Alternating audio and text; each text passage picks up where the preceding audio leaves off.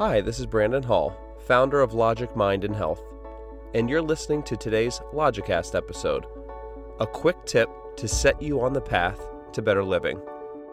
At Logic Mind and Health, we offer a unique set of ideas and practices that provide the most effective techniques for reducing stress and living a better life.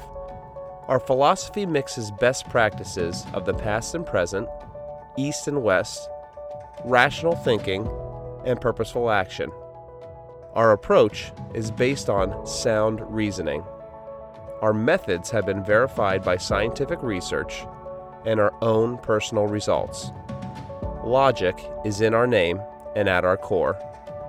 We know what works, and we are passionate about sharing it. In today's Logicast episode, I'm going to talk about brain waves. The brain is composed of individual nerve cells, or neurons, that communicate through electrical charges by way of specialized connections called synapses. As it governs, initiates, and responds to all our biological functions, the brain is vibrating at specific frequencies in states ranging from relaxation to high arousal, which our thoughts and emotions can affect. These vibrating frequencies, which are measured in hertz, are known as brainwave states. So from lowest frequency to high, the predominant types of brainwave states are 1. Delta, approximately 0.5 to 4 hertz. These are the slowest recorded brainwaves. In this brainwave state, we are asleep or unconscious.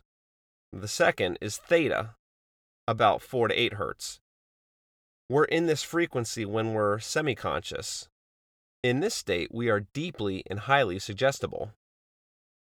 The third is alpha, about 8 to 12 hertz.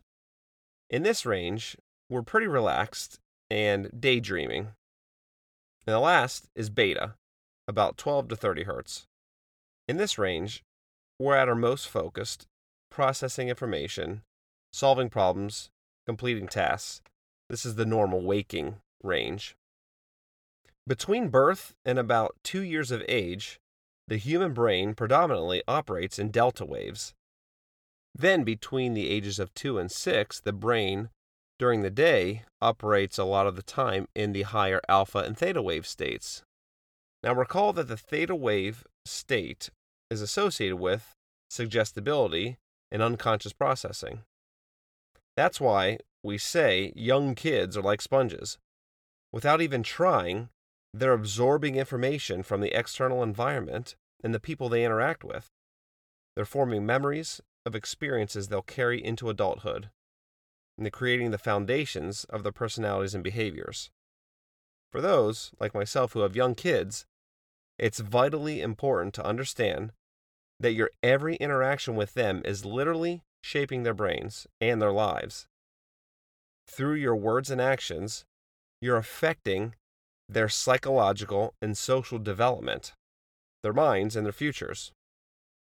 You can also literally shape your own brains in adulthood by consciously shifting your brainwave state periodically throughout the day. Specifically, lowering your brainwaves into the alpha-theta range through practices like mindfulness and meditation will rewire your brain for greater focus, concentration, and emotional control.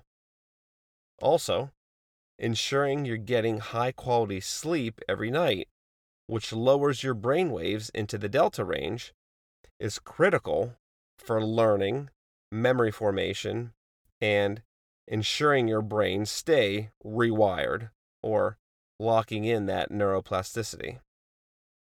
So take a few minutes each day to consciously relax, become more mindful, and try meditation. It only takes about 5 to 10 minutes to realize the benefits, but working up toward 20 minutes is ideal. Also, prioritize sleep. Try going to bed and waking up at the same time each day, and shoot for a minimum of 7 hours of sleep, with 8 to 9 being the sweet spot for most adults. Well, that's all for today. I'm Brandon Hall, and thanks for listening.